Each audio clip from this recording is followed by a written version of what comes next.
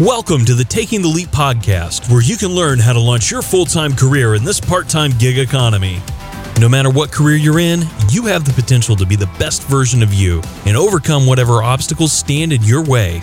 And now, here's your host, the CEO of Bonvera, Bob Dickey. Welcome back to Taking the Leap podcast. I'm your host, Bob Dickey, and I'm really excited to be able to introduce our next guest, someone who I have been looking forward to having on this program for quite some time. Reggie Leonard is from the University of Virginia, the School of Data Science and School of Engineering. He is an Associate Director for Career Connections and Community Engagement. He's got an incredible background. I met Reggie a number of years ago. Reggie, while you were at the University, or Liberty University, and you brought me in as a speaker for some career, and we were doing some career work on a book that I had just written, and I actually had the opportunity to travel with you to South by Southwest down in Austin, Texas, and that might be one of my favorite trips. A group of us guys went down there, and it took it all in. At night, you introduced me to Ruth's Chris there. I had never had a Ruth's Chris steak until you introduced me to it. That's right. I forgot about that. We celebrated a birthday party at Ruth's Chris, and we had just an absolute blast. And one of the things that I really enjoyed as we were walking around. South by Southwest is just an incredible place. So many intellectuals and thought leaders and people coming together to share ideas.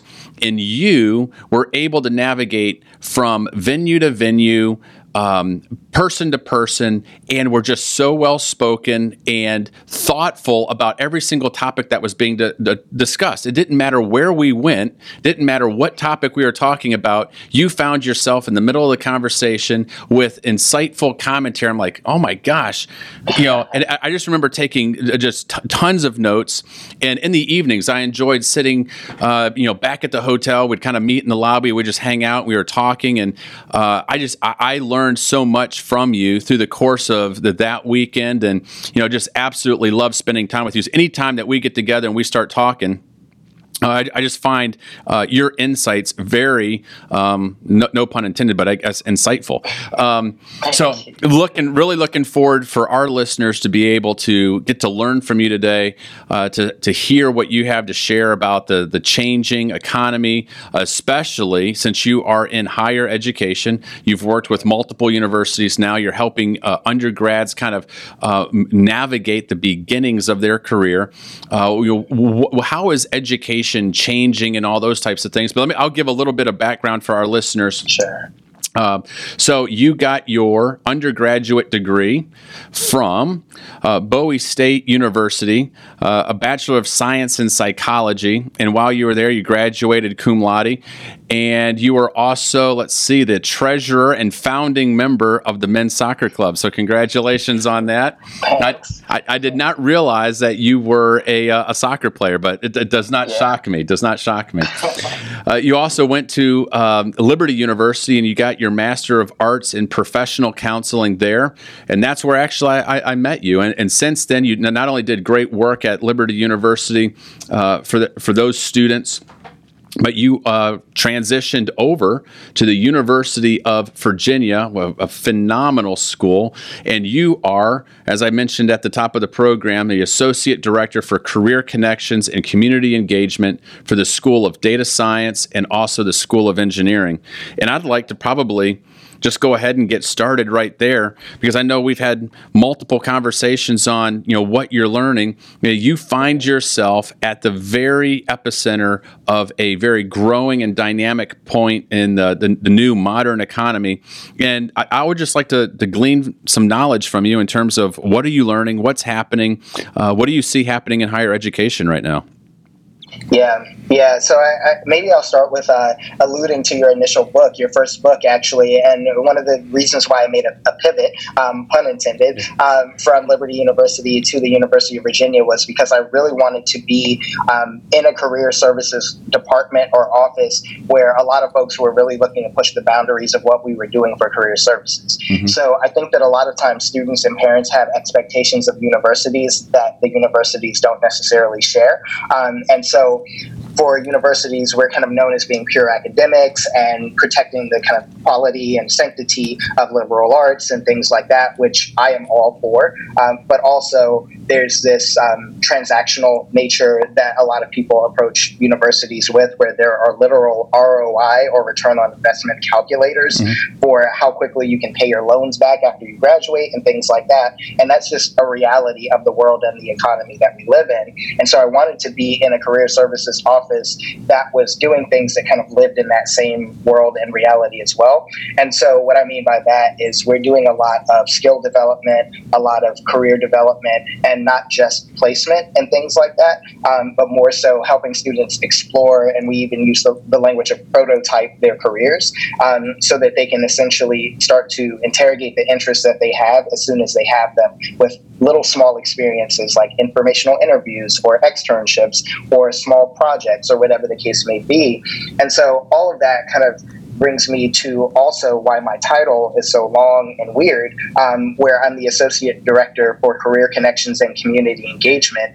Really, I could have been called an Associate Director for Employer Relations, but again, to your question about kind of where education is now and where it's headed and things like that, it's headed to this model where folks are going to continue to need credentialing throughout their careers, whether that's coming back to universities to do a boot camp or a workshop model or something like that, or they're doing shorter master's programs. I've heard of the idea of micro master's programs from Stanford University and other places like that.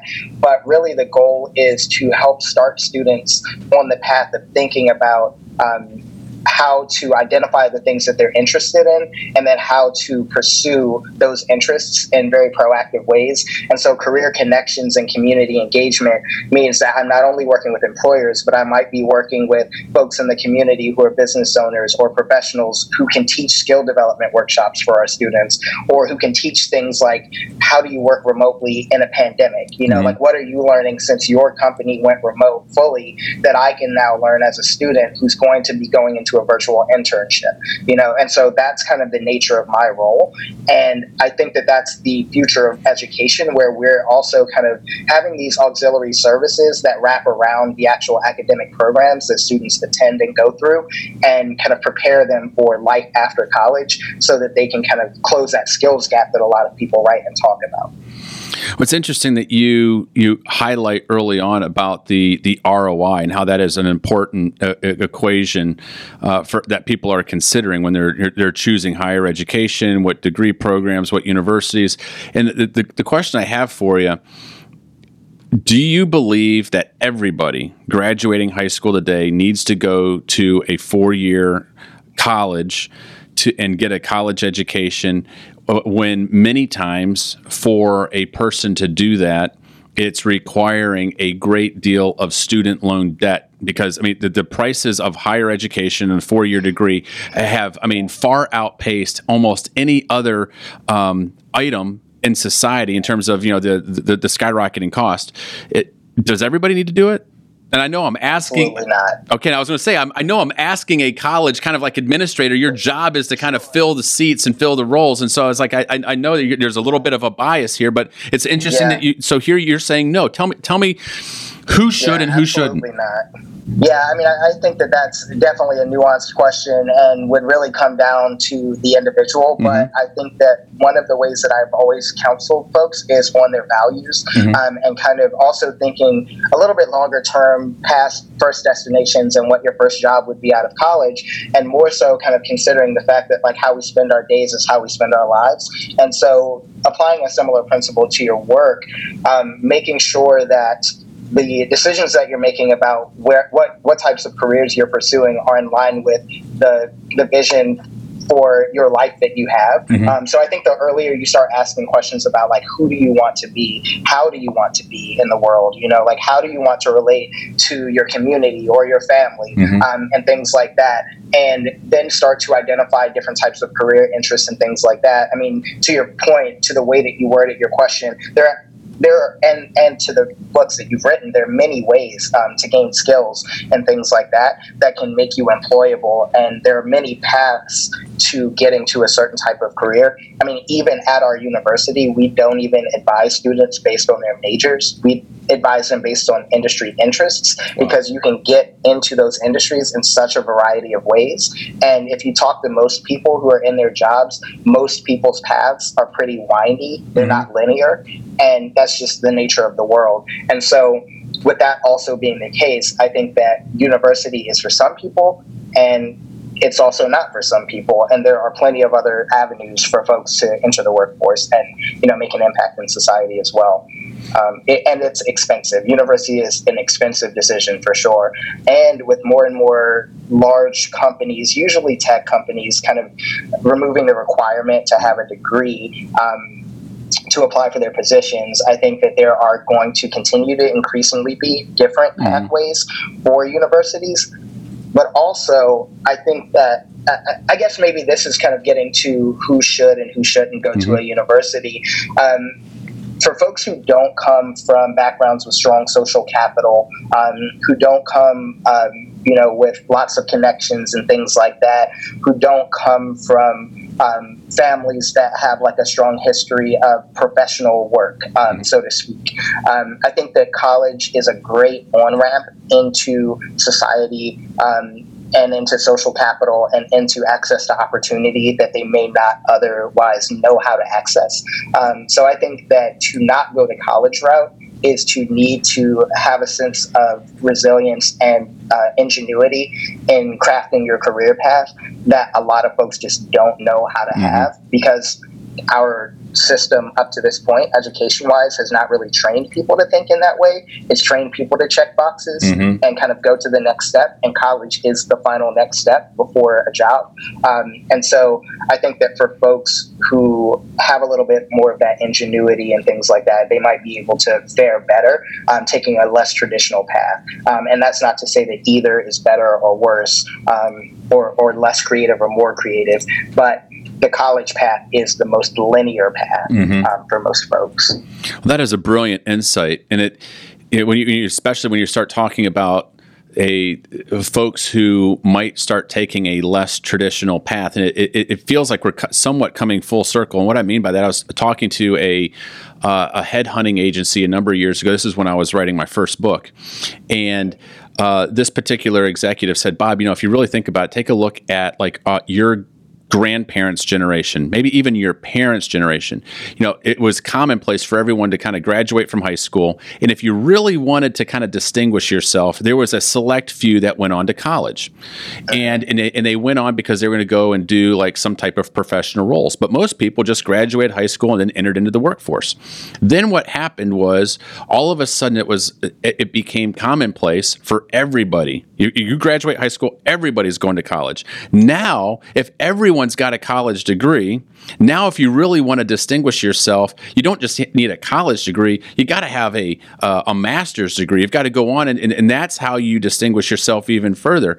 And because of this, again, this is executive placement firm, headhunting firm telling me this. I said, now, so the cost of school and everything is skyrocketed, and people are saying, hey, do I really want to invest and get an undergraduate degree? Do I want to go and get an advanced degree? Do I want to saddle myself with $100,000 of student loan debt? And you hear all these stories of people graduating and not being in their career fields and struggling. My goodness, I mean, you pick up the Wall Street Journal almost on a weekly basis. There's an article of somebody in their 50s or 60s who still hasn't paid off their student loan debt. Yeah. And now it's come full circle where people are saying, you know what? I can go out and have a successful career. I can go out and be successful as an entrepreneur, start a business, and I don't need to do that. I'm going to bypass all of that. And so we're seeing a generation now that are saying, and I've had these kind of conversations with people where say, look, I'm going to go to school because I want this particular career, and I have to have this credential, as you said, this degree to get in. But if you're going to be an entrepreneur, if you're going to start your own business, it's like you can get all the knowledge you want from Coursera and edX, and by reading books from the library and being self-taught, and it's a world-class education. I do think that the word education is interesting. I mean, when I was kind of tracking with what you were saying, and the last word you said is the word that sparked a thought in my mind. Yeah. And I think that that's one of the biggest things that you do get at a university is an education. And I mean that in a broad sense. So I think that a lot of folks have a lot of pathways to get knowledge and information. And there are even curated pathways to that via things like Coursera and, just different skill development platforms and things like that. I do think there's also a compelling kind of finding that the exponential career trajectory growth of people with college degrees versus folks who maybe go a boot camp route is pretty different, at least at this point. And a part of me wonders, I mean, I think a lot about creating space and the space to actually experience the things that you're experiencing. And so we had a conversation a couple of years ago in career services at UVA where we were wanting to figure out how to create more what we called life transforming experiences for students. And so in order to do that, we wanted to kind of operationalize what we meant by life transformational or life transforming experiences. And I was sitting and thinking about how many times I've driven somewhere 20, 30 minutes away and then suddenly arrived, which meant that like I just was zoned out the entire way. And I realized that like it's not experiences that change us, it's our reflections on those experiences that change us. And so in a very similar way, I think that university settings tend to create space for reflection and exploration and just kind of wading in the water of the things that you're experiencing versus this kind of full out head down sprint that's just focused on skills. And I think that there's an opportunity for the less traditional education paths and things like that to kind of step that side of their offerings up. But I do think that maybe there's something there where there's more of a tie into how you and your work fits into the larger world, more than just the skills that you have, and kind of you becoming this this like individual human like machine of productivity. And that's the kind of thing that I get nervous about when I hear about the future of education conversations and things. I mean, I listened to a very fascinating episode of the Venture Stories podcast by Village Capital, where they had Kaplan's entrepreneur in residence. Can't believe I forget her first name. It's something O'Connor. But she was just talking about the future of education. And they brought up this notion of, white labeled universities as a service to sell to a Facebook or a Google, because the question came up of well, what if you just went to a Google university, because they know what it takes to be a successful software engineer at Google. And they already teach workshops and skill development classes through growwithgoogle.com. And so why don't they just syndicate that and make it a university? And I was thinking about that and I'm like, it's just so utilitarian. Yeah. It's so abstracted away from the fact that you're actually contributing to the world that you live in, and the fact that your work actually builds the version of the world that we live in. And I think that a lot of times we approach our careers with this inevitability of I need a job, when in reality we need to do work, and we need to do work because our world needs cultivation, and there's a lot of opportunity in it to be uncovered, and work is how we do that, whether it's through a job or hobbies or whatever the case may be. And often we're able to align the work that we want to do with the work that a company is doing, and so that's great. But I just fear that the more we abstract that down to strictly just check boxes of skills, we're kind of creating this utilitarian, postmodern, very Matrix-esque society of robots that all of the sci-fi movies depict. Yeah. Well, as you highlight that, it triggers the thought in me that we're in some respects we are moving away from the classical education, where universities were originally started to gather people together, where there was time and space to think and to ponder and to debate, and it wasn't just what's the right answer, but it was it was this talk and discussion, as I highlighted at the very beginning of the program. One of my favorite memories of our time together was when we were at South by Southwest. And it was in the evenings where we sat around in the hotel lobby, and with a group of people, we were discussing and debating and pondering the issues of the day, the technology, the economy. And it was the whole adage of iron sharpening iron. It's like, hey, I've got a different viewpoint on that. This is my worldview. This is my experience. What do you think? Where are we going to go in the future? And there's a word that you used a second ago, and this might take us down a little bit of a rabbit trail, starts to get into maybe some social elements today, but it's something that I've thought about and I'm really concerned about, and I want to get your viewpoint. It was the word space. You've now been at 2 different universities, and one of the things that I have witnessed over the last number of years was the term safe space at major universities, right? Where my mental model of what universities and colleges were developed for has been kind of shaken, because one of the things that I relished so much about my undergrad at the University of Tennessee, I didn't get this so much in my engineering program at the University of Arkansas, but I got a lot of it at Harvard Business School, was getting into environments where there were people who had vastly different worldviews, opinions, religious preferences. The diversity was so immense, and being in an environment where we could openly debate and talk and discuss and share these ideas, and I feel like it made me a better leader. It helped me understand the world. I saw the world through different lenses and viewpoints and so forth. And then I see universities creating safe places, and it's almost like as if debate and discussing on certain ideas is no longer allowed. It's like no, we're not going to talk about that. It's like almost like this very, very myopic viewpoint. We can only discuss it if you view this. What's your view? I mean, have you seen that with your universities? What's your perspective on it? Is it eroding the kind of the education that we should be trying to aspire students to partake in? Yeah, that's a really interesting kind of question and line of thinking, and it's definitely jogging some thoughts in my mind. The first, I don't know. I know it's probably loaded. It's a loaded question. I apologize. Well, it's absolutely loaded, but it's totally fine.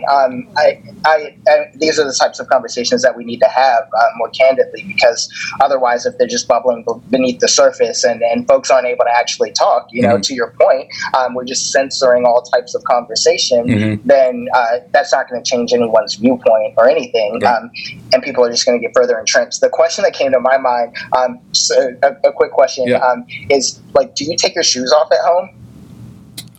Yeah, I do. Yeah, especially now with the COVID crisis, we're like, hey, everyone take your shoes off. We don't want to bring the germs in the house, right? Yeah, absolutely. And in my mind, that's how I thought about a safe space. I'm like, imagine living in a world where you never got to take your shoes off. Imagine living in a world where you never have a place where you can just feel like you're at home. It's one thing to have protection on your feet, but it's another thing to just be like, you know what? I'm free. This is my space. I'm at home. My feet are kicked up. If I step on a Lego that a kid left, it is what it is. It happens. It's a part of life.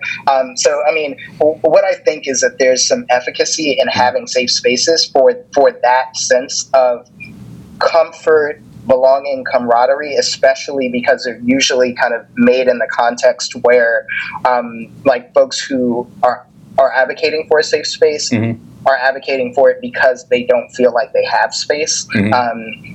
At the university or the specific organization or entity or whatever. But it also makes me think of the opposite end of it, that actually speaks to the creation of what you were talking about in terms of having the diversity of ideas and things like that. Universities are also safe spaces for that, in the sense that safety is something that's like peace, where there's this difference between peacemaking and peacekeeping.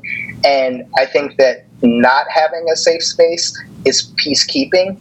Having a safe space can be like peacemaking, where you're drawing a line in the sand and saying, we want to create an environment that fosters a safe space for all people. And if some people don't feel safe in this space, then they're not going to be able to be a part of that diverse community that we want. But if we create space for them to feel safe enough to like fully settle into themselves, then we can have these more diverse conversations. When I was saying settle into themselves, I had this visualization of cooking a steak and letting it rest for 10 minutes. And how much that like re-imparts the flavor into the steak, allows the hemoglobin to kind of like recontextualize and things like that. And the texture is just beautiful. And I think that that's what safe spaces allow us to do, is to settle into ourselves enough to be able to say, okay, I'm ready to go back out. I'm ready to be a part of this broader conversation and things like that. So I absolutely see the double-edged sword in them, but would fall on the side of like thinking that there's some efficacy in exploring how to do them. I definitely think that there are plenty of ways that they've not been done well, but I think that ultimately they can act in service of a more diverse conversation. So let me try to maybe clarify my comment a little bit and see if you can help me shed some insight and perspective. So where I have, and again, I admittedly I am not an expert in this area, but as I have read articles, Wall Street Journal primarily is one of my news sources, but as I've read articles and things that have happened, specifically at two institutions, Yale and Princeton, okay, and where I felt like, and I was like, and I understand the concept of a safe place, maybe somewhere on campus where like-minded students can kind of get and gather and talk, and they feel, hey, this is part of my community, this is part of, these are my people. But it felt like, at least in this article, as if we weren't talking about a spot on the university, but almost as if the entire university was being created into a safe space to where you couldn't have dialogue and debate, vigorous discussion of opposing views in a classroom with a professor. Like it was, you had to have, and that's where I would feel it's like, if I'm paying that kind of money to go to a prestigious university, I want to be able to have vigorous debate with my professor and other students in a healthy environment, because I feel like that helps me see and experience the world different. Let me give you a prime example. It was a life-changing moment for me, something I've never witnessed. And this was a couple years ago, and it was right around the time that the Arab Spring was really underfoot, right? We've got riots. Cities are on fire in the Arab world. People being killed in the streets, right? Oppressive governments are coming down on people. And of course, you've got Israel right smack dab in the middle of this. And within my program, we had a number of Jewish leaders, CEOs who were participating in this, in the Harvard Business School executive program, who were there. They're running big companies, and they also had leaders from around the Arab world, various different countries, very prominent CEOs, and they had this closed door meeting where people came together and were talking about the issues, and it was like it was no holds barred, but it was there was love and respect and admiration, and people said in that and I learned so much about the conflict and the issues and so forth. And I watched guys who sat there in this auditorium talking with each other and said, you know what, I cannot say this. I can't go back to my country and say what I'm saying for fear that I could be killed, or my family could be persecuted. I can't have these discussions openly because of certain things that might go on. And I saw people who were able to at the end of this, tears in their eyes, hugging each other, right? And there was commonality, and you see this bonding, and I would think. I think that it would be helpful in our colleges that we have those types of environments where that type of dialogue. And look, there were people who had very different viewpoints on some of these world issues, but at the end, they realized that they had more in common than they had differences, right? And I don't know. So that's what I would hope we would see at universities like Yale and Princeton and others, where those types of debates can happen. I'm concerned. Well, we might be a little bit off topic here, but so my daughter, as a junior at the University of Tennessee, I want her to have those types of dialogues, but it feels like sometimes and it's those dialogues aren't happening. I don't know why. No, I completely agree. I mean, and I think it's hard for students to have those types of conversations when they're not even modeled by the adults, in the world. And so I think that universities are kind of a microcosm in that sense of our broader society, because I would think that you'd probably say the same thing, and I would say the same thing about our broader dialogue in our country as well. I mean, it's why there's this running narrative around cancel culture, because that's essentially what we're talking about. And so, like, people aren't able to express quote unquote dissenting opinions, which is like wild to even call it that, because that shows that there's like one right way to think, which like is to your point, and that's not the world that we want to live in. We want to live in a world that has diverse ideas that thrive, and we're able to kind of grow. And I think that a little bit of it too gets to this zero-sum type of thinking, where we think that there's a finite amount of resources or power or access that exists, and so we're all fighting for our side to have a slice, when in reality, I just think that there's so much that we haven't seen yet, because we haven't created it yet, because we haven't decided to come together enough to do it yet. And so, yeah, I'm absolutely like all for, more diverse dialogue and things like that. And I absolutely think that we have so much more to see, which is a big part of why I'm at a university, because I have access to, like, I get to read the Harvard Business Review, through our library, so I don't have to subscribe to it. Those are I'm a nerd at heart, and I absolutely love reading scholarly articles, books, all types of stuff. I love interacting with our faculty. I love interacting with students who wanted to choose an academic path, and things like that. And so I love having those conversations, and absolutely see so much more room for that in our world, for sure. So I want to be a little bit selfish here and ask a question specifically for my daughter, and hopefully it'll be meaningful to other people who are listening on this. So for my daughter, who is a junior in college, how should she look for and engage those types of discussions on a college campus? What's the right way? You're a college administrator. You're seeing this. You've been at two different universities. You got your finger on the pulse.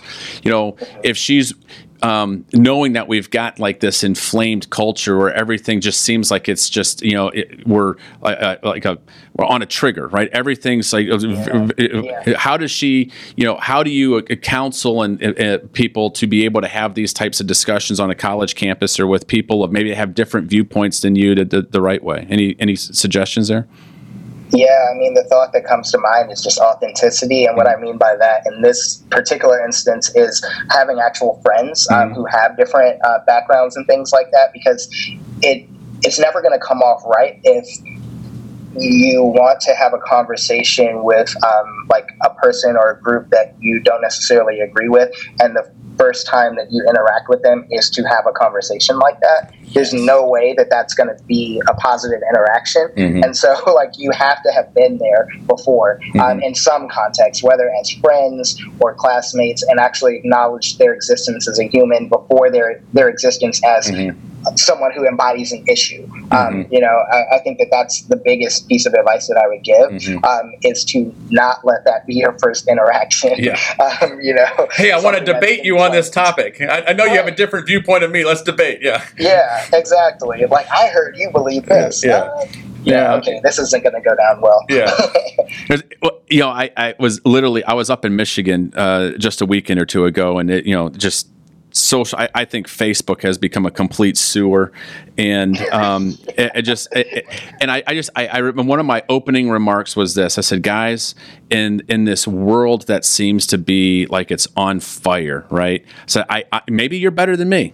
Maybe you're a better communicator than me, and you're just a world-class convincer. But I'm telling you, I have literally never once in my life sent a tweet or a Facebook message or a 30-second video, or and somebody who had a diametrically opposed opinion or worldview than me said, "Oh my gosh, Bob, that tweet or that video has changed my mind. I'm now going to vote the way you vote. You've radically changed the way I view the world." It doesn't happen. All we do is we're living in our echo chambers, and we're riling up emotions on both sides. And the only way to impact the world, to have change, to help, is I think we need to be water on the fire, not gasoline on the fire. And you got to go out there. We got to serve. We got to love. We have to build relationships, like you were just saying. Have a friendship, build a relationship, have community, and through the course of that, then you can have meaningful, authentic, and transparent dialogue to impact change. Absolutely. I mean, one of my favorite quotes that I've adopted as definitely a principle in life is from Brene Brown, who I affectionately call Mama Brene, because I just get so much insight from her. Yeah. But she said that people are hard to hate from a distance, or people are easy to hate from a distance. Move in. Yeah. And so I've kind of made this mental algorithm where when I have a visceral reaction against something that someone says, or in the way that they're presenting themselves, I instantly say, okay, like, move in. Like, that's just like how I am trying to retrain my brain, because I'm like, there's something about what they're saying that is drawing a visceral reaction out of me. But what I truly believe, though, is that they're a human first, and like that they have intrinsic value, and that's what I want to default to, as opposed to like my disdain for their viewpoint or something like that. And so, like, how might I move in? Like, how might we have a different type of discussion where I can get to know more of them as a person, get to know more of where they're coming from? Yeah. And that's not an algorithm that always runs. Sometimes my RAM runs out, and I'm like, yeah, that algorithm, it didn't work right now. I don't like this person right now. Yeah. But that's what I'm striving. Yeah. Well, that is a awesome quote. I'm going to make sure to have that written down, and that's going to be one of my default mechanisms as well. Yeah, where our leadership team is going through a study, and it's lead like Jesus. If you think about Jesus as a leader, the best leader, in my opinion, of all time, and that's one of the things that he did. Right, Jesus, he didn't move away. He leaned in. He moved in. Right. So he was having dinner with members of society that were despicable to all the religious leaders. Like, how can you be having dinner with these people? It's like, these are the people I came to talk to. These are the people I came to to understand and to save. Right.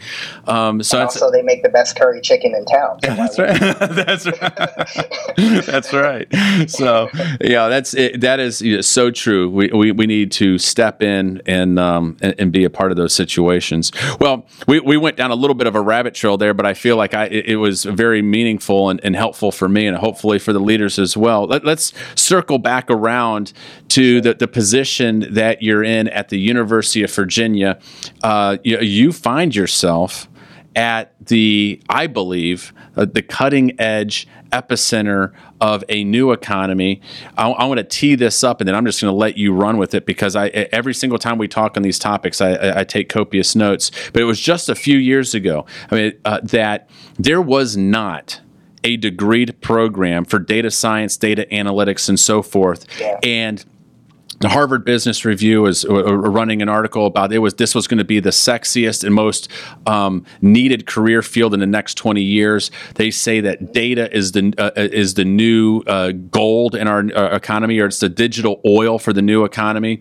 And you actually went over there, were a part of one of the very first, if not the first, degreed programs within the United States in data science and data analytics. You mentioned a year or so ago that literally Google, Facebook, big companies were cherry picking your students, 1 and 2 years after they hadn't even graduated, and they're getting offers to leave to go work in Silicon Valley. What in the world is going on? Tell us what's happening here. This is just mind blowing. Yeah, it's fascinating. I mean, if you think about how connected we are these days, I mean, I'm sitting, I always joke and tell my mom that I'm probably going to get taken out by AI or a drone because I'm just an early adopter with tech, and I'm sitting around surrounded by smart lights and Bluetooth headphones and wireless everything, and it's all collecting data. It's not just serving a function, it's all collecting data. And even with us reporting this podcast, we're creating data. So not only the actual audio and things like that, but the metadata, the location tags, the fact that the two of us connected, twice over the last couple of weeks, that's a data point, and the cadence of speech that we have, like those are the types of things that they can map on the back end and then start to essentially draw larger conclusions about advertising and society and things like that. And so I think that basically the reason why all of this revolution has happened is because of Moore's law, which basically states that every year the rate of computation kind of doubles. And so basically what that just means is that computers can remember more stuff and process more stuff. So imagine having access to literally everything that you've ever seen and been exposed to in your brain, and having it readily accessible. And then people working to make you be able to fit more in your brain, and then other people working to make that accessible in more quick ways and in more kind of matrixed ways as well. And that's essentially how we've gotten data science, where we have more ways to store data, we have more ways to codify data and information. So data is not just numbers, it's not just ones and zeros, it's not just spreadsheets and things like that. It's also video, it's also audio. Natural language processing is a whole field of data science. Computer vision is a whole field of data science, which maps to facial recognition and things like that. The fact that you can ask new questions, instead of just looking at economic GDP to kind of look at the economic predictors of a recession, you can actually look at satellite images of shipping containers moving out of China and kind of, map that to its usual progression and movement across decades and things like that, and then start to make predictive trends. And so it's just an interesting time, and it's also interesting because we haven't figured out what we believe about privacy, at least not in the United States yet either. And so I know that there's really a big debate right now with Apple. I'm an iPhone user, and I've early adopted into the beta of the new operating system, and it tells you every time something is copied and pasted from an app. It gives you a little push notification, and it's actually kind of creepy. And I know Facebook is pushing back on that now, and they just were in a hearing with Congress on Wednesday of this week trying to figure that stuff out. And they're afraid that Apple is going to break their ad revenue model because they're telling us what Facebook is copying and tracking from us. And so they're afraid that when we see it, they know we'll be afraid. And so it's just kind of interesting that we have all these parallel conversations that are happening where we're experiencing a lot of convenience in the way that we interact with the world because of automation, because of technology, because of machine learning and things like that.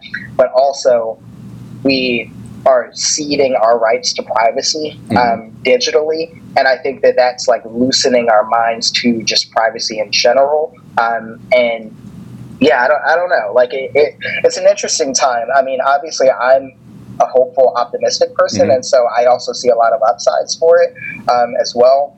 We have opportunities to do precision medicine, where instead of just getting a prescription that is a generic prescription for 10 milligrams of whatever, maybe based on your DNA makeup and your biochemistry, you need a specific cocktail of 3 milligrams plus 7 milligrams of something else. We'll be able to make those types of recommendations 10, 20 years from now. And we're also looking at actually defining what health is for the first time, which is exciting because right now our only relationship to health is when we don't have it, or when it's unhealth or not good health, but we don't actually know how to define a healthy person. We can loosely say, you run marathons. I would argue that you're a healthy person, but we don't know that necessarily normed against an entire population. So Google is doing Project Baseline, where they're defining health through their life sciences company called Verily. So things like that are happening where we're asking completely new questions, which is fascinating. People are able to look at brain scans and scans of tumors and things like that through computers now. And imagine if a doctor was looking at 30 of them in a day, they're definitely going to degrade in their ability to be able to assess those things because their eyes are going to get tired. A computer's eyes are never going to get tired, and they can read more than 30. Right. And they're more accurate. They're more accurate than doctors. Yeah, because they're not getting tired. There's not that fatigue. They can pick up on more nuance. They can see more color bands and things like that. And it's fascinating. And so it also means that we're creating a world where you do have to be more aware of how to integrate and leverage technology in your work. Otherwise, it's just going to be outsourced to technology. Because why wouldn't it? Unless someone was just benevolent and wanted to spend more money on paying a human to do it. But why would they want to do that? And so that's one of those things that I struggle with as well, because as a career services professional and a professional counselor by training, I mean, I love to see people pursue things that they're passionate about and in. And I don't love when people kind of resign themselves to making decisions based on pure practicality when if that's not how they usually make decisions. Like, it's one thing if you're just like a super practical person, but if you know that you're passionate about pursuing a career in something, but you know that there's more money in a different career field, and you feel like there's not even a chance for you to pursue the thing you're passionate about because the way that we're going is just so pragmatic and so technical that like you just have to give up the life that you want to live, that's like kind of depressing to me a little bit. And so it's also a part of why I'm like so passionate about talking about these sorts of things with people who are not technologists, because I just want to get them more aware of what we are capable of, where we're headed right now, technologically and economically and in terms of jobs and things like that. And then reminding them that nothing is inevitable. Like, we don't have to go that way. We have an opportunity to create the version of the future we want, but the only way we can do that is if people are engaged in the conversation. And the only way they can be engaged in the conversation is to know it's even happening. Right. And so that's why I just get on soapboxes all the time, basically. Well, it's a brilliant insight, Reggie, because you're so spot on there. Having people understand what's going on and then be involved in the conversation, speaking about it, which goes back to my earlier point of let's have open dialogue, let's have discussion. What should we be doing? What shouldn't we be doing? There's you very artfully highlighted all the positives. There's so many positives of this rapid advancement that we're having right now, and there really are. There's and you can see technologists that kind of get on either side of the line.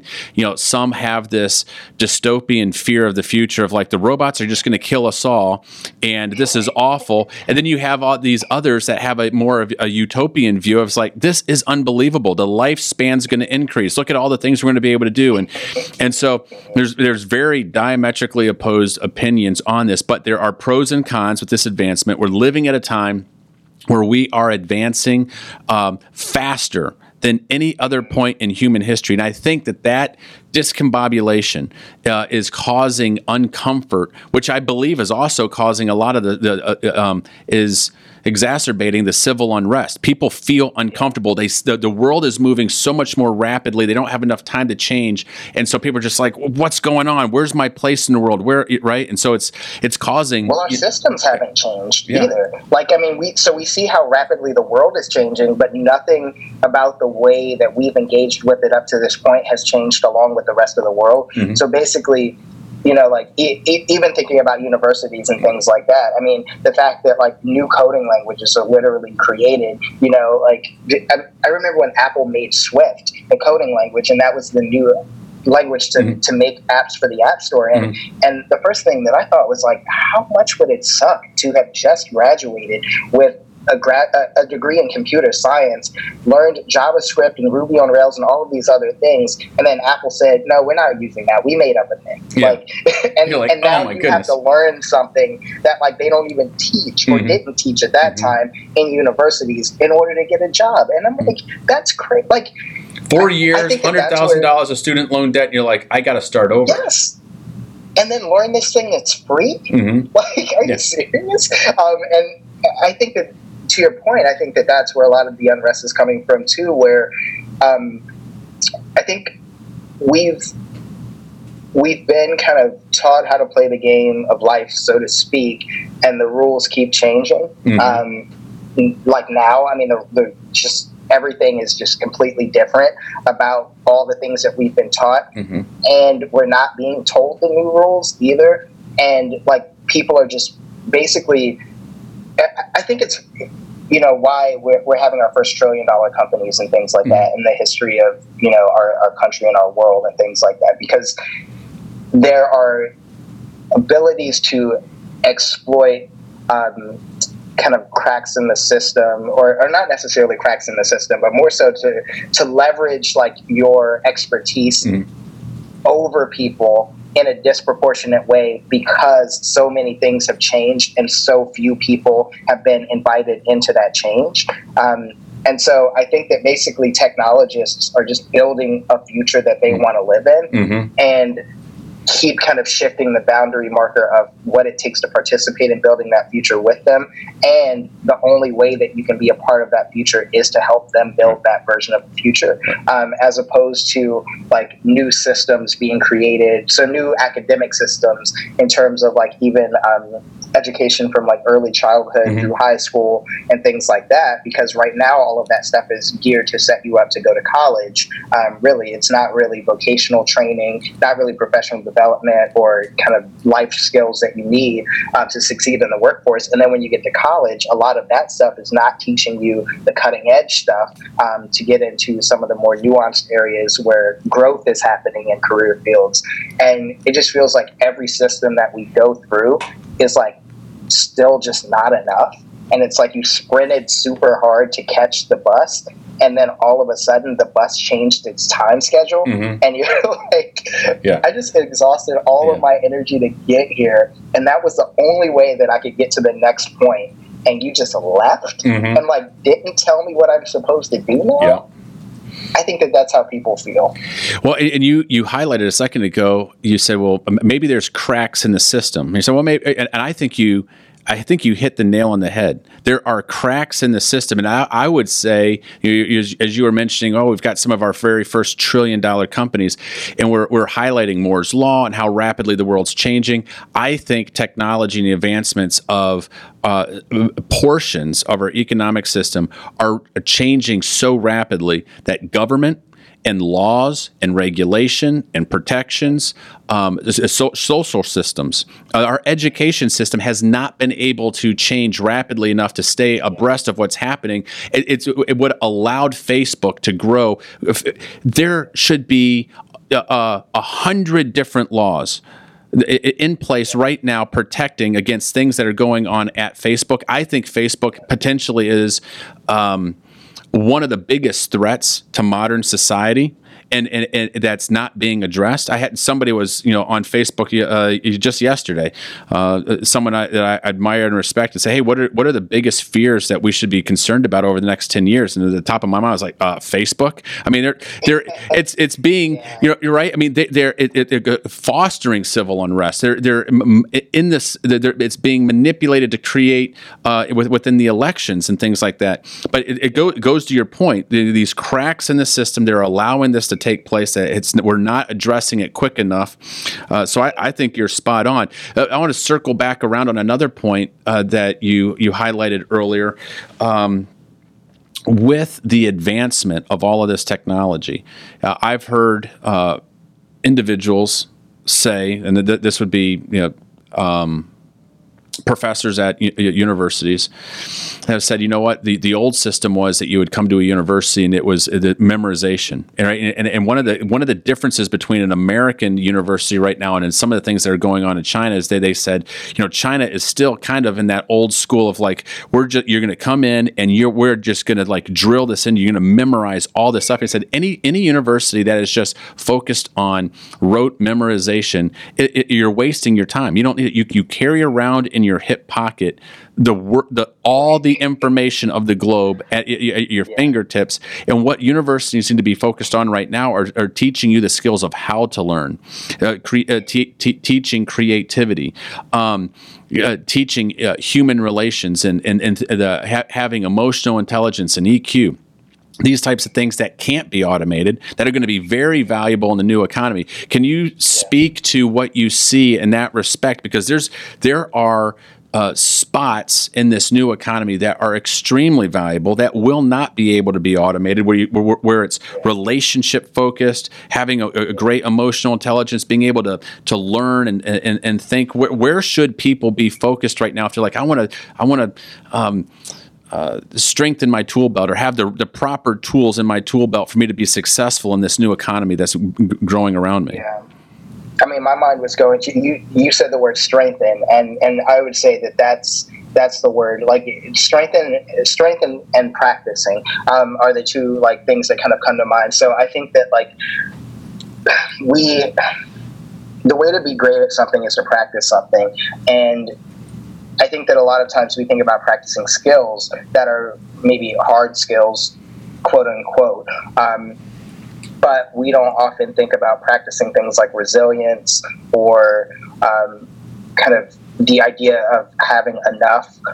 We don't practice being uncomfortable and learning how to operate in discomfort. We don't seek out those types of experiences, nor do we actually fully exist presently in them while we experience them. Mm-hmm. And I think that if we've learned anything during this pandemic, and the unrest on top of it, and like so many world leaders dying in the midst of it, either through COVID or through other things, and murder hornets, and you name it. Like, yeah. I mean, everything is like just compounding on itself. Yeah, China seeds and showing up in the mail this week. It's like every day I turn around, there's like some new apocalypse on. I'm just like, oh my gosh, we've got, Jack and the Beanstalk magic beans showing up all over America, murder hornets, It's insane. It's unreal. But what it shows is that we can't plan for the future.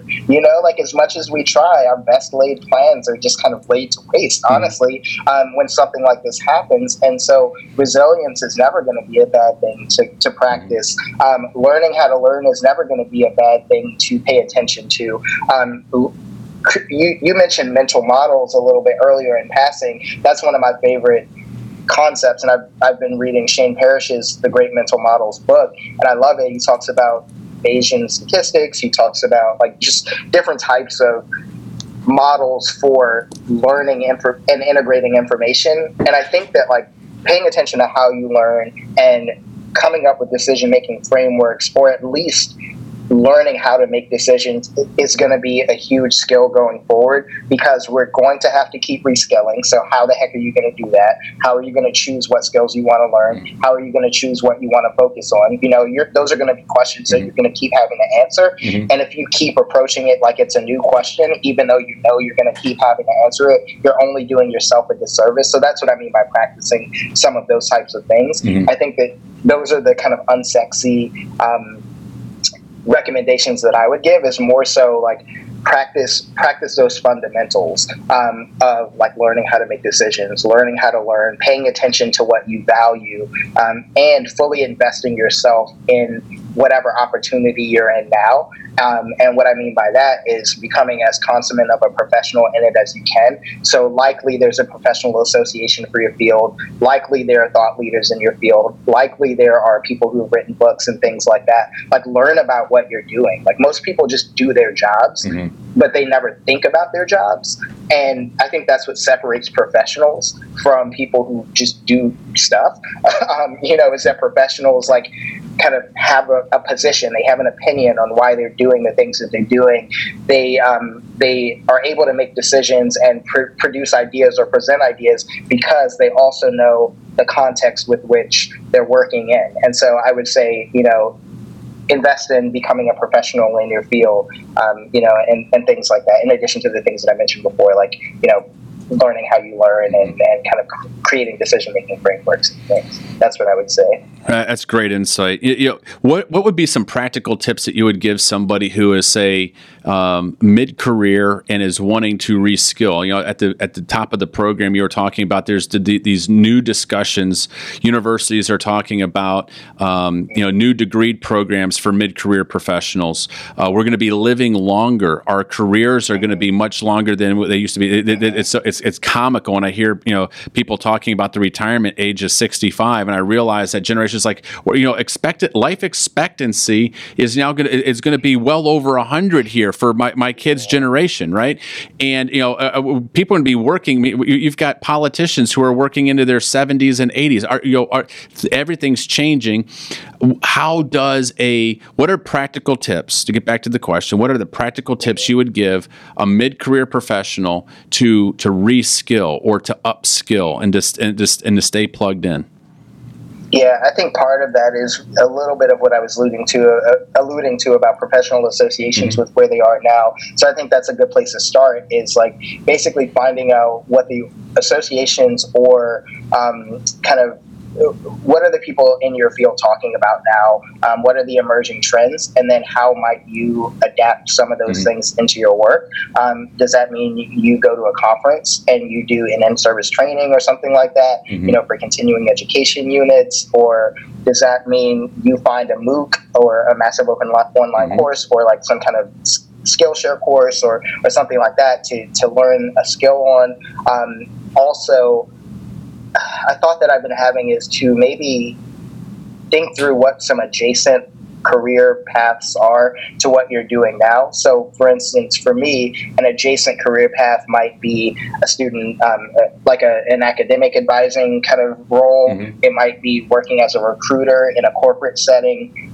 It also might be doing business development and sales, like in an organization. It also might just be being a founder, because I was the first person to start this career services shop in our school, and things like that. And so thinking about things like that and that are kind of adjacent to your field or proximate to your field, and then thinking through some of the ones that might be interesting. And you thinking that it might be interesting is not you committing to changing your career. It's just you thinking it might be interesting. Right. So don't be afraid to commit to thinking that something's interesting. That doesn't mean that you're abandoning what you've been doing. And then when you have some things that you're interested in, explore them some. Just click around some job titles that relate to those things. Then click around some LinkedIn profiles and see what people's career paths are. Perhaps you set up an informational interview and just chat with someone about what they're up to and things like that. I think those are a couple of tactical ways to start exploring what you're interested in. And then there are always a bevy of resources to actually learn the skills that you need. Frankly, I'm trying to figure out, and maybe you'll have some suggestions for me, I'm trying to figure out how to just bone up on some business skills. I mean, frankly, I have what's the book called? I forget what it's called. It's a very thick book that's essentially an MBA in a book, which obviously is not an MBA in a book, but that's how it brands itself. And so it just teaches you basics of finance and things like that, and all the different aspects of business.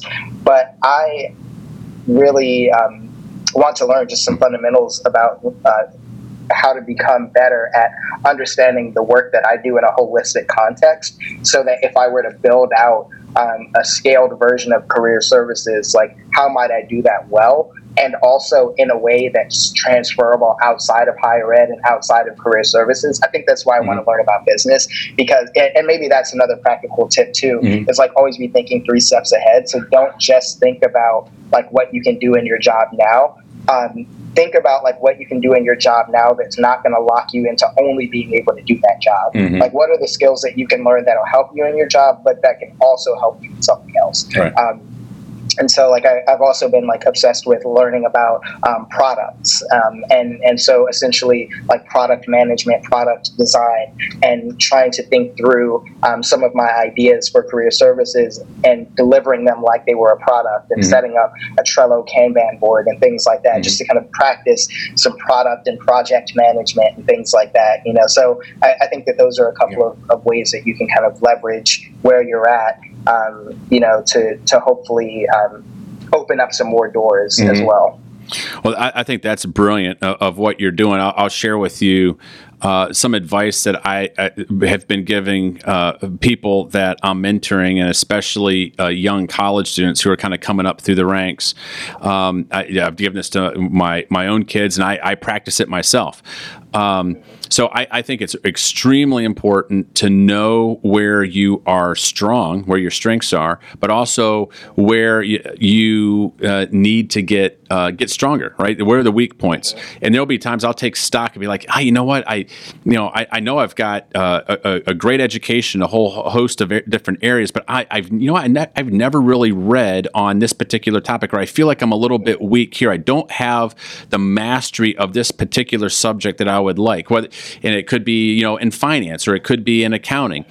And if I know that, and I know that that's going to be extremely important for my role, one of the things that I've found very beneficial is going out to Coursera, and I have been amazed at the education programs on Coursera that you can get, and from world-class universities, the University of Michigan, the University of Virginia, Dartmouth, you name it, and you can be taking an accounting course, a finance course, an investment course, all sorts of programming courses, and at the end of it, have a certification.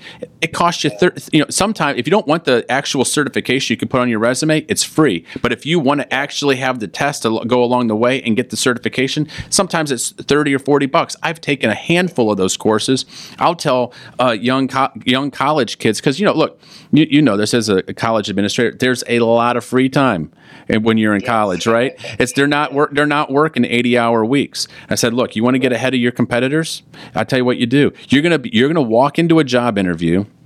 You're going to be sitting down next to somebody, and you're going to say, hey, congratulations, you've got your 4-year degree from XYZ University. And then you're going to sit there and say, hey, not only do I have my college degree, but I went out and I talked to somebody who was 10 years, 15 years down the path in my career field. I asked them, what is it that you are currently doing in your career field that they didn't teach you in college? What are the skills, the things that you wish you would have learned in college that you did not get in college, that you are using every single day, that is absolutely critical for the success in your career? I said, what I want you to do is in your free time, while you're going to college, you go out to Coursera and you get get those certifications. Because now you're sitting down with the interviewer and saying, I know exactly what I need to be successful in this. Not only do I have my certification, my undergraduate degree, but I went out and I talked to a leader. This is what they told me, and I've got all these. And be like, it's like shooting fish in a barrel. You're hired, right? I like that, and I have a follow-up question for you. Then maybe because this is a unique opportunity where we're having a conversation about the future of higher education and college, and you're a parent of a college student, and you're also an advocate for learning things outside of the classroom.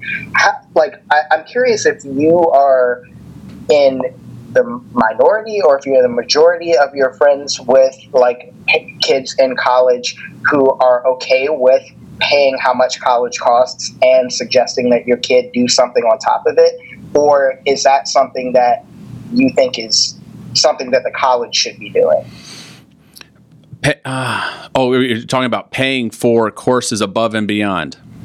Yeah, and more so, even if they were free, like the fact that as much as college costs, it's not enough. Yeah. I'm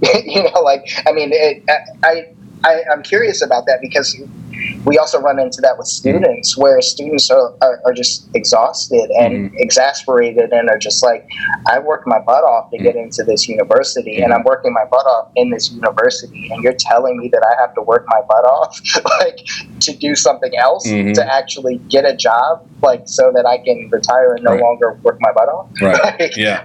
And so I also wonder, and I know that parents struggle with that as well, where it's like, what are you going to do for my student, who we're paying a lot of this money for? So I'm curious to hear, because I'm definitely on the same train as you with the skill development and things like that. But I'm also curious as to if you think that's okay, or if you think that that's a direction that, universities should move in. Right. Well, I guess I have a multitude of opinions on this. And so since we talked about earlier that colleges and universities are not adapting quick enough, it takes forever for them to bring a new course or a new degree program. They got to go through all this, certification to get it done, and the world's changing rapidly. So I'm trying to teach my kids and people that I mentor and coach, be like, you've got to be at the cutting edge. You got to do whatever you've got to do to be successful. And so I intuitively know colleges are already going to be somewhat out of date, and a little bit, right? They're not going to be. And when a professor at Harvard says that your college education has a shelf life of 3 years because the world's changing so rapidly, that should be a wake-up call for everybody. And his point was, you need to be a lifelong learner, be curious, be constantly learning. So I'm trying to drill that into my kids and folks that I'm mentoring. So do I wish that all colleges would just, my daughter or people be able to go there and get what they need? And yes, I wish. But I know that that's not the world that I live in. So I realize that I've got to, adapt and overcome. And here's why I don't get upset. I don't get upset by the fact that my daughter is going to have to go above and beyond. I remember a mentor of mine very, very early in my career said, Bob, you know what? To be successful in life, it's really easy because a vast majority of people are willing to do the bare minimum to get by. They're willing to be average. They're not willing to go above and beyond. And so if you're willing to go above and beyond and work hard, now you're competing with just a very small amount of people who are willing to do the extra. That's why it's so easy to be, a success and be successful in life. And so I look at it, be like, if all colleges were doing it, then everybody's going to be graduating equal footing. And honestly, I'm just being truthful. I'm always looking for, how can I have an edge? How can I have a competitive advantage? When I was an athlete, I wanted a competitive advantage. I wanted to make sure I was wearing the right shoes. I was have the right diet. I look at it as when I'm doing this gives me a competitive advantage. I want my daughter to walk into that interview and have a competitive advantage over, there's going to be thousands of people interviewing for that job. How does she set herself above and apart from everybody else? If everybody else is willing to walk in there and say, hey, this is what I did in college, I say, Tris, you've got to figure out how you're extra. You've got to figure out how you've done extra. You've done extra work. You've got these extra certifications. You've done the internship. And people are working their tail off, but if you want to be successful in life, you've got to figure out how you are going to go above and beyond. And the vast majority of people are not willing to put the time. That my opinion. A vast majority of people are just like, I just want to do the required reading, the required coursework. I want to do the basics. I just want to, I want to check the box. I want to get my degree and move on. Be like, okay, that's great. But for the people who want to be successful, looking for those extra things, I think it sets them apart. So I don't know that. No, that makes sense, and that's great. And I'm also curious to know do you experience other parents thinking the same way or thinking along the same lines? Just kind of anecdotally from the folks that you know. I don't. I have a conversation. They're like, I'm writing a check. I'm sending my kid to school, and I'm thinking to myself, okay, well, what else are they doing? It's very rare that I'm hearing, people talking about the extra. Right. And I can take a look at it in my business. Right. I have conversations with people all day long. People tell me about their goals, their dreams, their hopes, all this type of stuff. And I can tell the people who are actually doing it and those who aren't. There's a big difference between talk and action. Right. There's a whole bunch of people who say, this is what I'm going to do. And then I'm looking for who are the people who are doing the extra. And you know what? It's the people who are doing the extra that are always at the top of the charts, making rank advancements, moving on. Right. And you distinguish yourself very quickly by whether you're willing to be a little extra. Yeah, that makes sense. So, one of the things that for me, who wants to help people in my company be extra, go the extra mile. One of the things that we created the brand is the New Way MBA. It's an education training system specifically for our leadership team, and we have audios and teachings that come out each and every week. So, and they're able to plug in with mentors. But the thing I love about it is they have the ability to be able to practice on a daily and weekly basis the concepts and the things that we're teaching.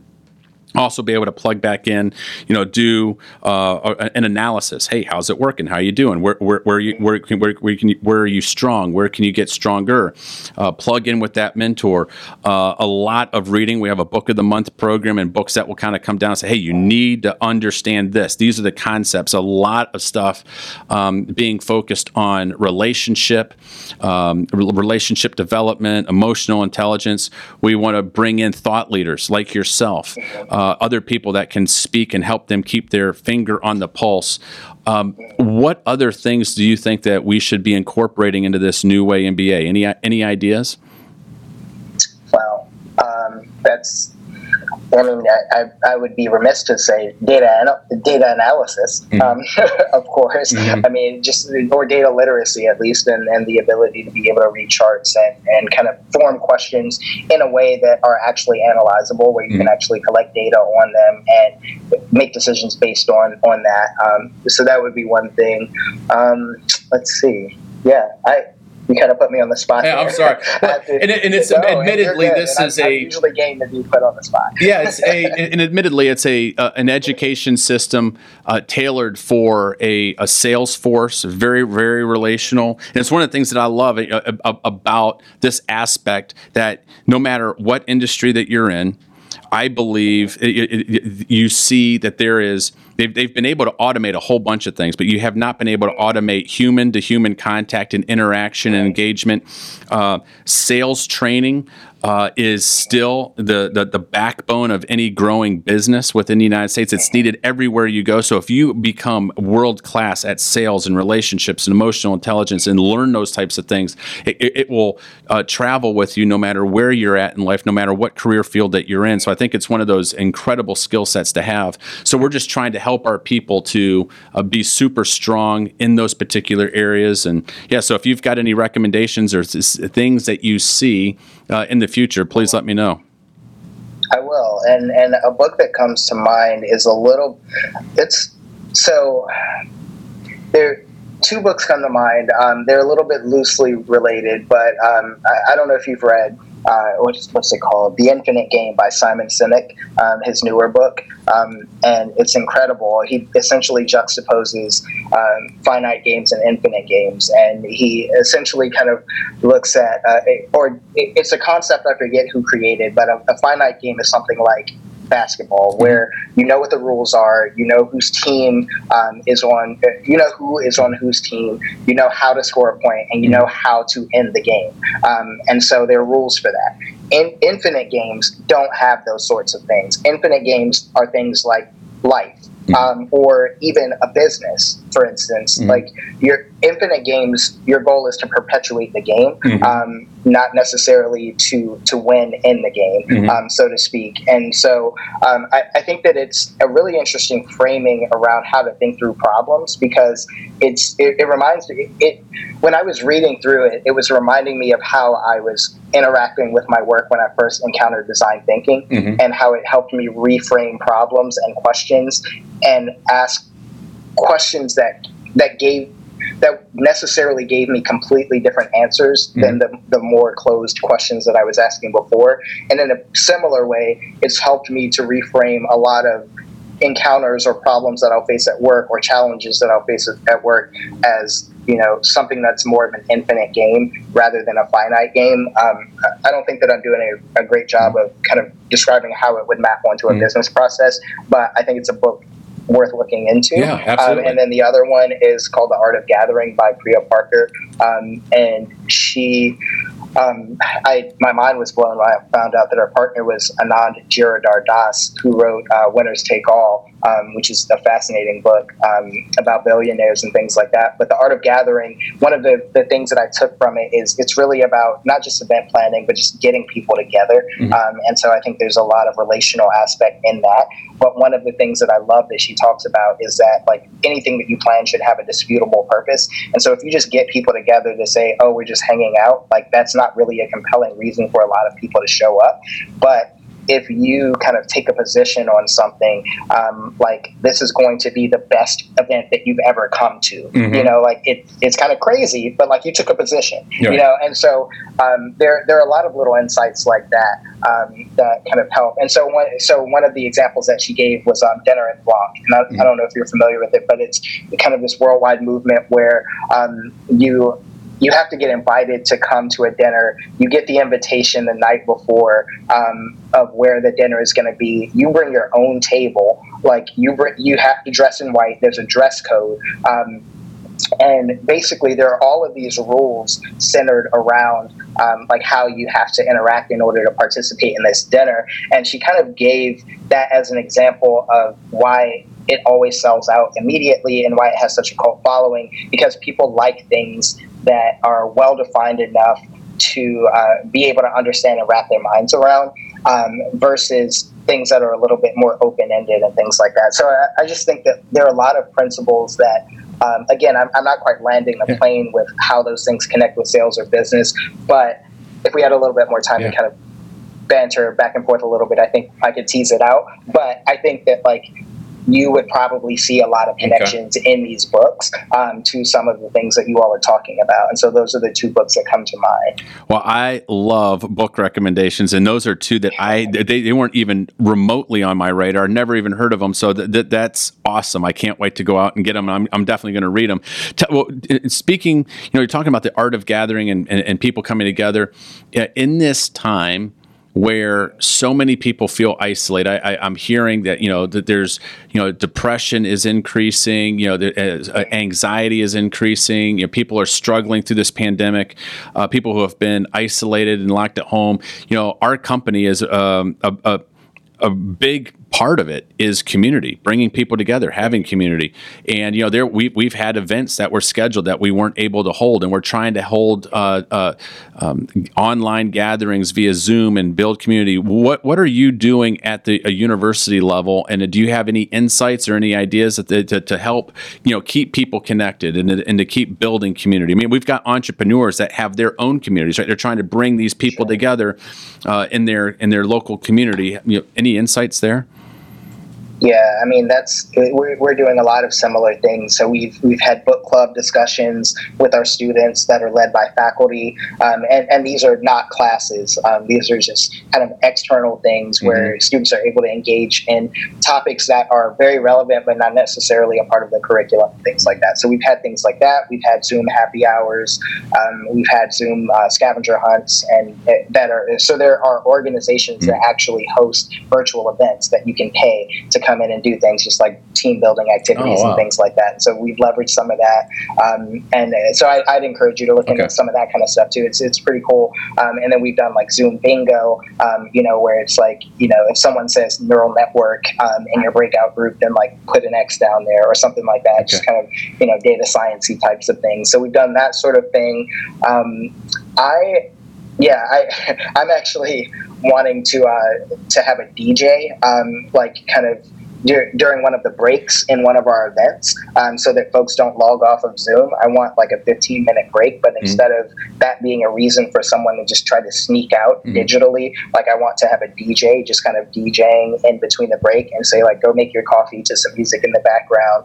So thinking through things like that.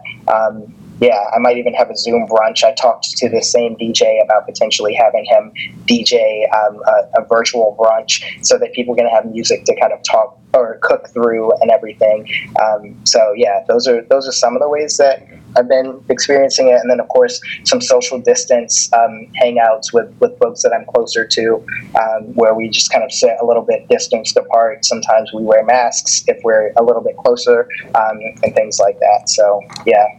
Those are some ways that we've been connecting at the school, and then those are some ways that I've been personally connecting as well. I love your idea of a DJ. I've got a good friend of mine up in Vancouver who's an up-and-coming DJ. I'll put you in touch with him. So if you're looking for somebody who's talented, who's rising through the charts, and he's a CEO by trade, but he's like taken on this new career, mid-career. He's like, and he's always had this kind of like secret passion on the side, and all of a sudden he's gone public with it. And I mean, I didn't know that there was like these charts for DJs, but apparently apparently there are. Wow. And he's rising through the charts. And I've watched some of his shows via Zoom. I'm like, and I start piping the music through the house. I'm like, this is awesome. I love it. So I love it. I'll put you in touch with him.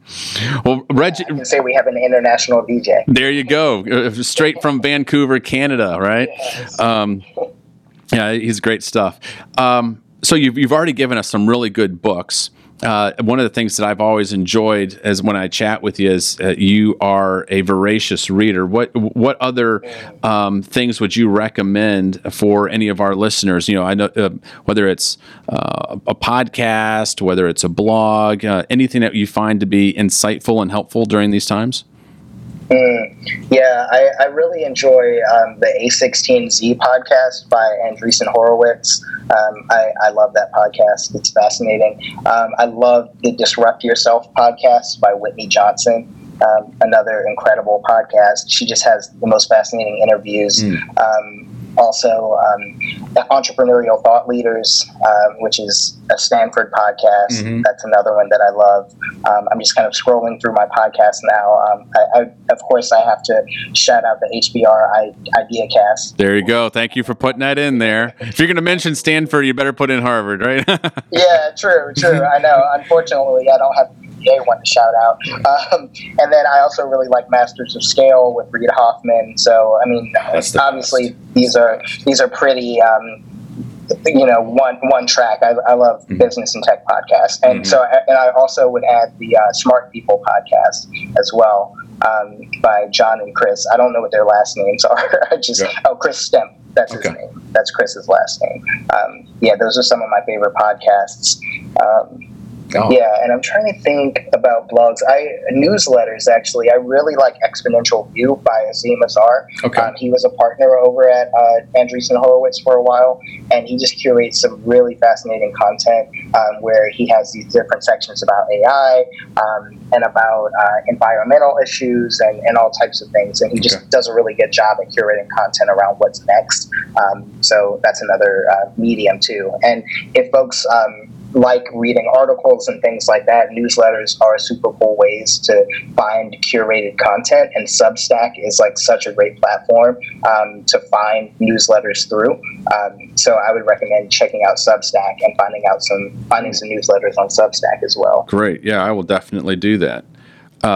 Reggie, we're sitting here. I'm looking at the time. We've been going for about an hour and 26 minutes, and it feels like it's been 5 minutes. I've had so much fun talking with you, and I've probably got 3 hours more worth of questions and insights I'd like to glean from you. And I always love being in the presence of an intellectual and someone who is at the forefront of their industry and their career field, because the conversation could just go on forever, but I want to be respectful of your time. I just want to say thank you. We went down a number of different rabbit trails. We talked about some social issues on college campuses. We talked about education and, of course, all the data science. Maybe any final words of wisdom for our listeners? And I would hope that we'd love to have you come back and talk about more issues of the day. I think that there's a lot of information that you could share with our group, but any more maybe words of wisdom for you before we part? I guess there's always potential to be cultivated, but now we're actually questioning systems. We are building new systems. We have a lot more on-ramps to participating in building things. So all of the non-traditional types of education that we talked about, skill development, et cetera. So, you don't necessarily have to have a lot of capital or even social capital to be able to pay for or even get recommendation letters to get into a university. I mean, there's just so many things that are changing at the same time that create so much opportunity for people to be part of writing our future. And so, there's so much more to see. And so I just hope that people stop and pay attention to that. And I would encourage people to do that. Like, pay attention to what's changing around you. And feel free to be freaked out by it, because it can be scary. But then remember that, none of it is inevitable, and that there's so much more to see, and that you can play a part in building a future. And so I'd love for folks to I'd love to encourage folks to just stop and realize like the opportunity that a lot of this change is, kind of unveiling and things like that. So that's what I would say. I would say that there's so much more to see, and that nothing is inevitable. Yeah.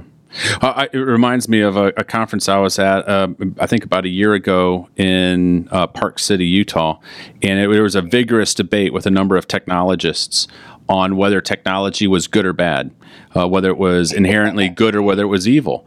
And there was vigorous, debate and discussion on this. And, one Silicon Valley leader, stood up and said, it's like, technology is neither good nor bad. It all depends on whose hands it's in and how it's used. And, we need people who are stepping into the forefront that understand it, and understand the values of society and help craft regulation to ensure that it is used the right way. So I would say I'm hoping that people are inspired today by hearing words that you've shared, your viewpoints and your insights, and want to help craft that dialogue and be a part of that, debate. Not a 125 character tweet or a 2-minute Facebook video. We're talking more nuanced, more substantive debate on that particular issue. And I guess it would be maybe irresponsible of me to not also ask you this final question. With all of the social unrest and things that are going on in our society, and it feels like there's people on both sides that have that are inciting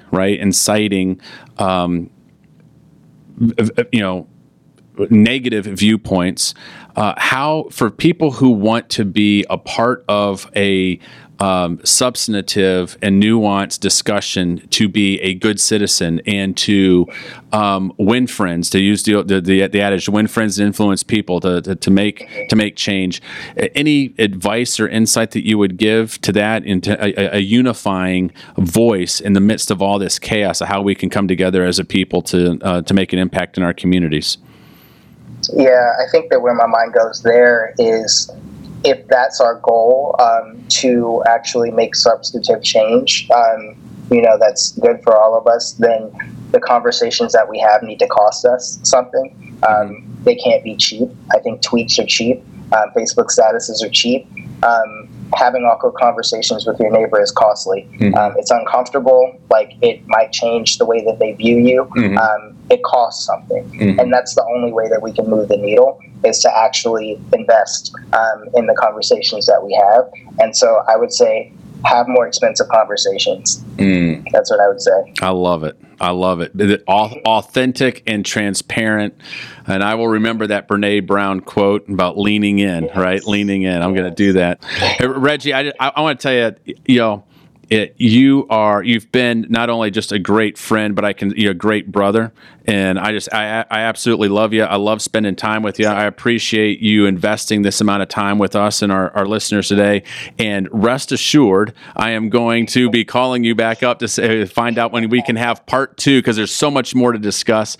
And hopefully we'll be able to get together for another great dinner at Ruth's Chris. Once again, we'll have to go back there. And of course, more dialogue and vigorous debate on the future of our economy and our country and all the various things that are going on. And so I really look forward to that. But I just want to say thank you, Reggie. Absolutely. It was my pleasure, and thank you for inviting me here, Bob. I would echo all of the same sentiments, and don't want to take up space in your podcast to do so, but I feel the same way. So awesome. Thank you. All right. Love you, buddy. We'll talk soon. Well, ladies and gentlemen, this is another episode of Taking the Leap podcast. I'm your host, Bob Dickey. Hope you enjoyed this segment. God bless, and we'll talk to you soon. Thank you for listening to the Taking the Leap podcast with your host, Bob Dickey.